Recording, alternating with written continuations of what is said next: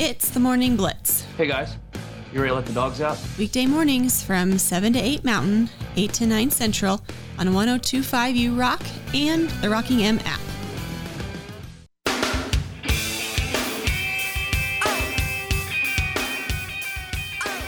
Continuing on a Wednesday program, glad you're with us on the Morning Blitz. What a night it was last night in college basketball. A tough night for Kansas State, suffering their worst loss of the season. By that I mean just margin of victory, really. And then, KU with a big dominant win over Oklahoma State. Our good friend Riley Gates, I know, follows college basketball this time of year. Good morning, sir. How's it been? Happy New Year, Jay. I haven't talked to you since the new year began. Yeah, it's been a hot minute. And I don't really think you needed to preface that by saying it was K-State's worst margin of defeat by, just by score. I don't think it mattered if they lost by 8 or they lost by 88. That was the worst game I've watched this season.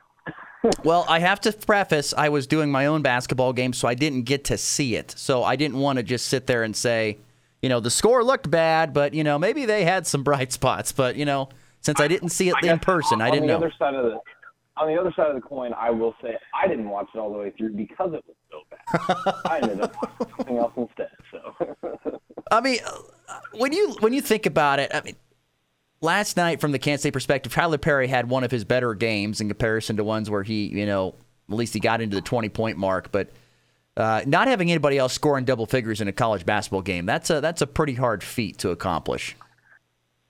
Well, yeah, this is just, the most obvious thing in the world that any human being could say. But, not hitting a field goal for 8 minutes is, it almost becomes not even worth playing the rest of the game.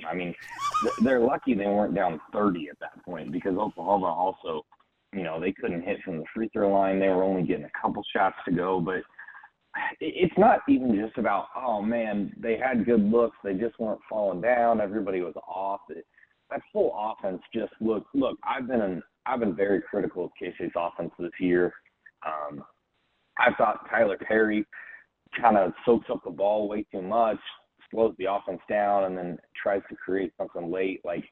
I thought that they really just don't run anything. Needless to say, I've been critical of this offense all year. And last night, it just looked like they all just stopped trying to run anything, and it was just like pickup ball with 5 guys that you picked up on the street, and nobody knew each other. Nobody knew how to run off of each other and really work together as a team. It just was not fun to watch. Every time they came down the floor, it was like, oh boy, what are they going to do this time? Because it's one of those adventures that's just not fun. Riley Gates, our guest from On3 Sports. Overall, what are your thoughts on this Kansas State basketball team? They had some really good wins early, but they've lost 3 in a row as they get into the meat of the Big 12. I've been on the bandwagon of I just don't think they're an NCAA tournament team this year. What are your thoughts on it? Well, I was there, in December when they're battling North Alabama to overtime. They took Villanova, who I didn't think was very good, to overtime, and then they got waxed by Nebraska at home. Which granted, it was more of a second half letdown than anything, but it goes back to the offense. So I was there with you. And then they open up conference play so hot. I didn't really care about the Tech loss. I can make an argument that they should have won that game. They looked so good. They rallied to beat Baylor. They're looking hot. And then I was talking with my friends heading up to that Iowa State game. We're looking at the next 5-6 games ahead. We're like, hey, if they go 3-2 or 2-3, that's really all you can ask for. And I thought that was a fair expectation, and now we're sitting here at 0-3. I don't really care that they lost to Iowa State. I thought they looked kind of bad, but I expected them to lose that game. I don't care that they lost to Houston. I expected them to get throttled in that game. What really sets off alarm bells is honestly last night. And I'm trying not to overreact way too much to one game in a bottle, but Ross, they could be 20 at home to a very beatable opponent when you needed to snap a 2-game skid. That's not a game you can lose and afford to make it to the NCAA tournament. By losing that game now, you have now forfeited the right to lose some other games. You can't lose at home again. You have to go on the road and steal some games.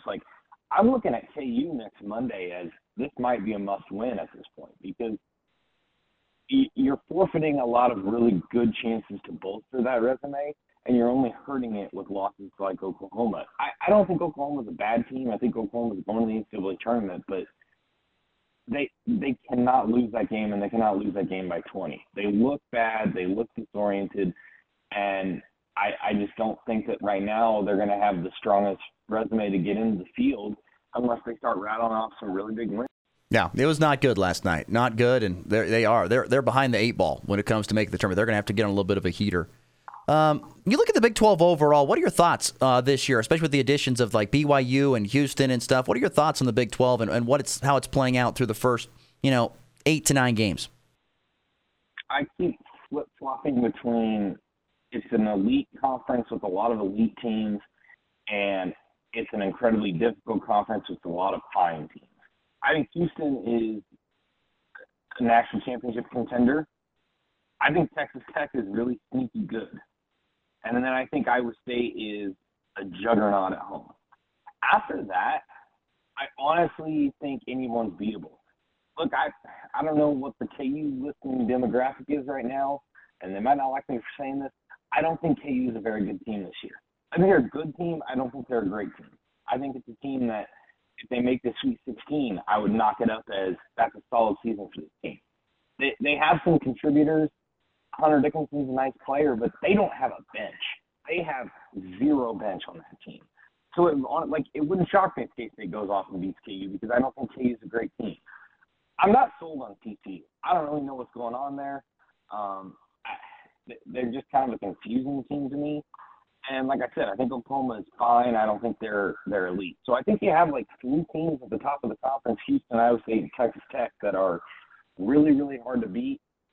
But after that, I mean, Houston's the only team in this conference that can win a national championship this year, if you want my honest. And I know that's a really high bar. I know saying win a national championship is a ridiculously high bar, but look at what the Big 12's done in the last 4 years. I mean, they made, three national championships in the last 4 or 5 years. So, I think that this is it's still the best conference in college basketball. Don't get me wrong.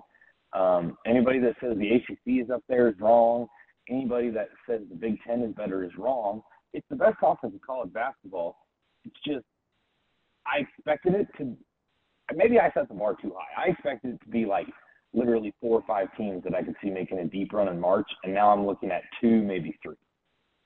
Riley Gates, our guest. With that being said, do you think they deserve – I've seen anywhere around 10 bids to the tournament. Do you think that's correct, or is that high? Obviously it depends how it plays out right now, but I was actually running that down yesterday or 2 days ago, talking with some guys at work just about the Big 12, and I was looking at 8 or 9, hypothetically, but that was also before K-State got thumped at home by Oklahoma. I had K-State penciled in as one of those teams. So definitively right now, I think that there's 6 teams in, maybe 7. I think K-State's a questionable bid right now. I think Cincinnati's a questionable bid right now. BYU, Baylor, Oklahoma, TCU, KU, Tech, Iowa State, and Houston. Sorry, I'm just running it off so I can count. So I got 8. I've got 8 teams that I feel confident right now that I say will be in the NCAA tournament field, with 2 questionable.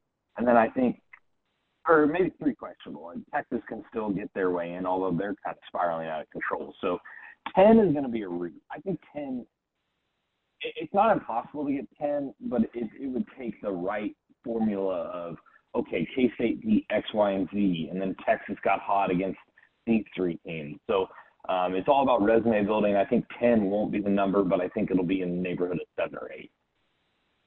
Very interesting. We'll see. I don't know. I've heard people say, well, the 10 teams in the Big 12. I just think, God, that's a lot of teams. And I don't know if they're all deserving of that. But we'll see. We still got plenty of season left to go. I want to change gears here before I let you go. I want to get to college football since we haven't talked to you since the football season is over. And I wanted to get your opinion on some of the big-time coaching hires. Kalen DeBoer going from Washington to Alabama, Michigan staying in-house with Sharon Moore, some of the power programs.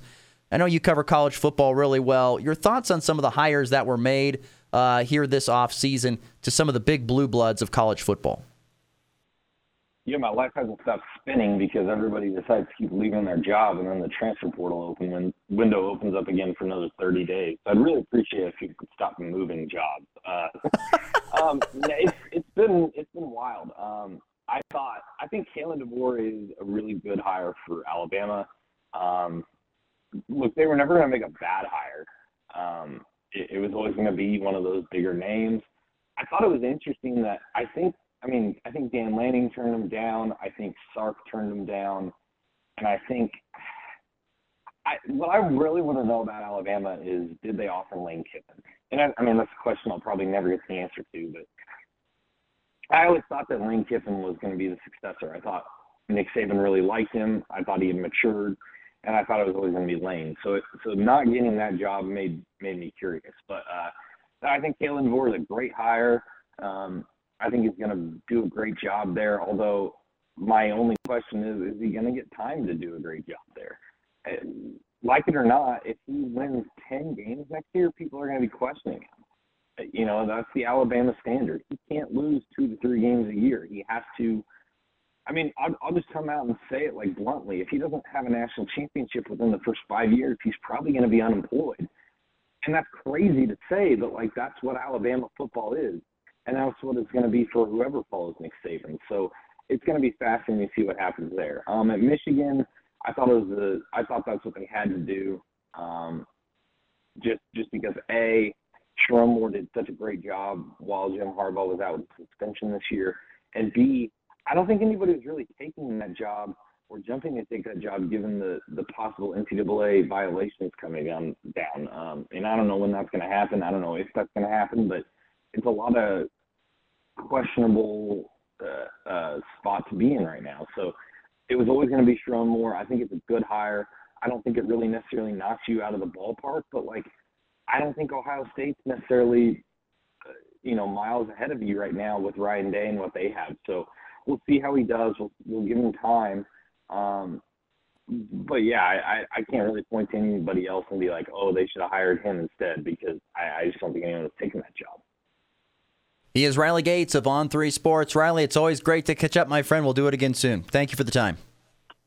Awesome. Anytime. Once again, great stuff there from Riley Gates. I love this quote, Christian, from I was listening to another podcast, and they go, Sherrone Moore was the right hire, and they had to hire him because he knows where all the bodies are buried, and he can do a good job of keeping that covered up. Yeah. Riley's exactly right. There's no one else that's going to step in and maybe take a bullet for allegedly Jim Harbaugh. It wasn't exactly, I think, on the top of a lot of people's lists, particularly with the portal right now. Granted, Michigan brings back basically its whole defense. They're going to be a force probably next year, depending on what happens under center for them. But yeah, we all know there's a huge question mark, and when will that other foot fall, so to speak, for the NCAA? Will it turn into postseason ban, bowl suspension, something that affects the team and not just the coaches that were particularly involved or not involved? And hey, that I think is worth staying away from that job. And Sherrone Moore, I think Riley's exactly right, was probably the only real guy for this job. Congratulations to Sherrone Moore. Derby High School grad, was put into the Derby High School Hall of Fame, I believe, last night. So at the basketball game. So he was in Kansas, was Sherrone Moore last night there. Does that get Derby. vacated? Does that get vacated? Probably not. Let's get to our final break. When we come back, we'll wrap up the show with some more final thoughts on KU, K-State, Colorado State, and get to the walk-off. It's next in the Morning Blitz.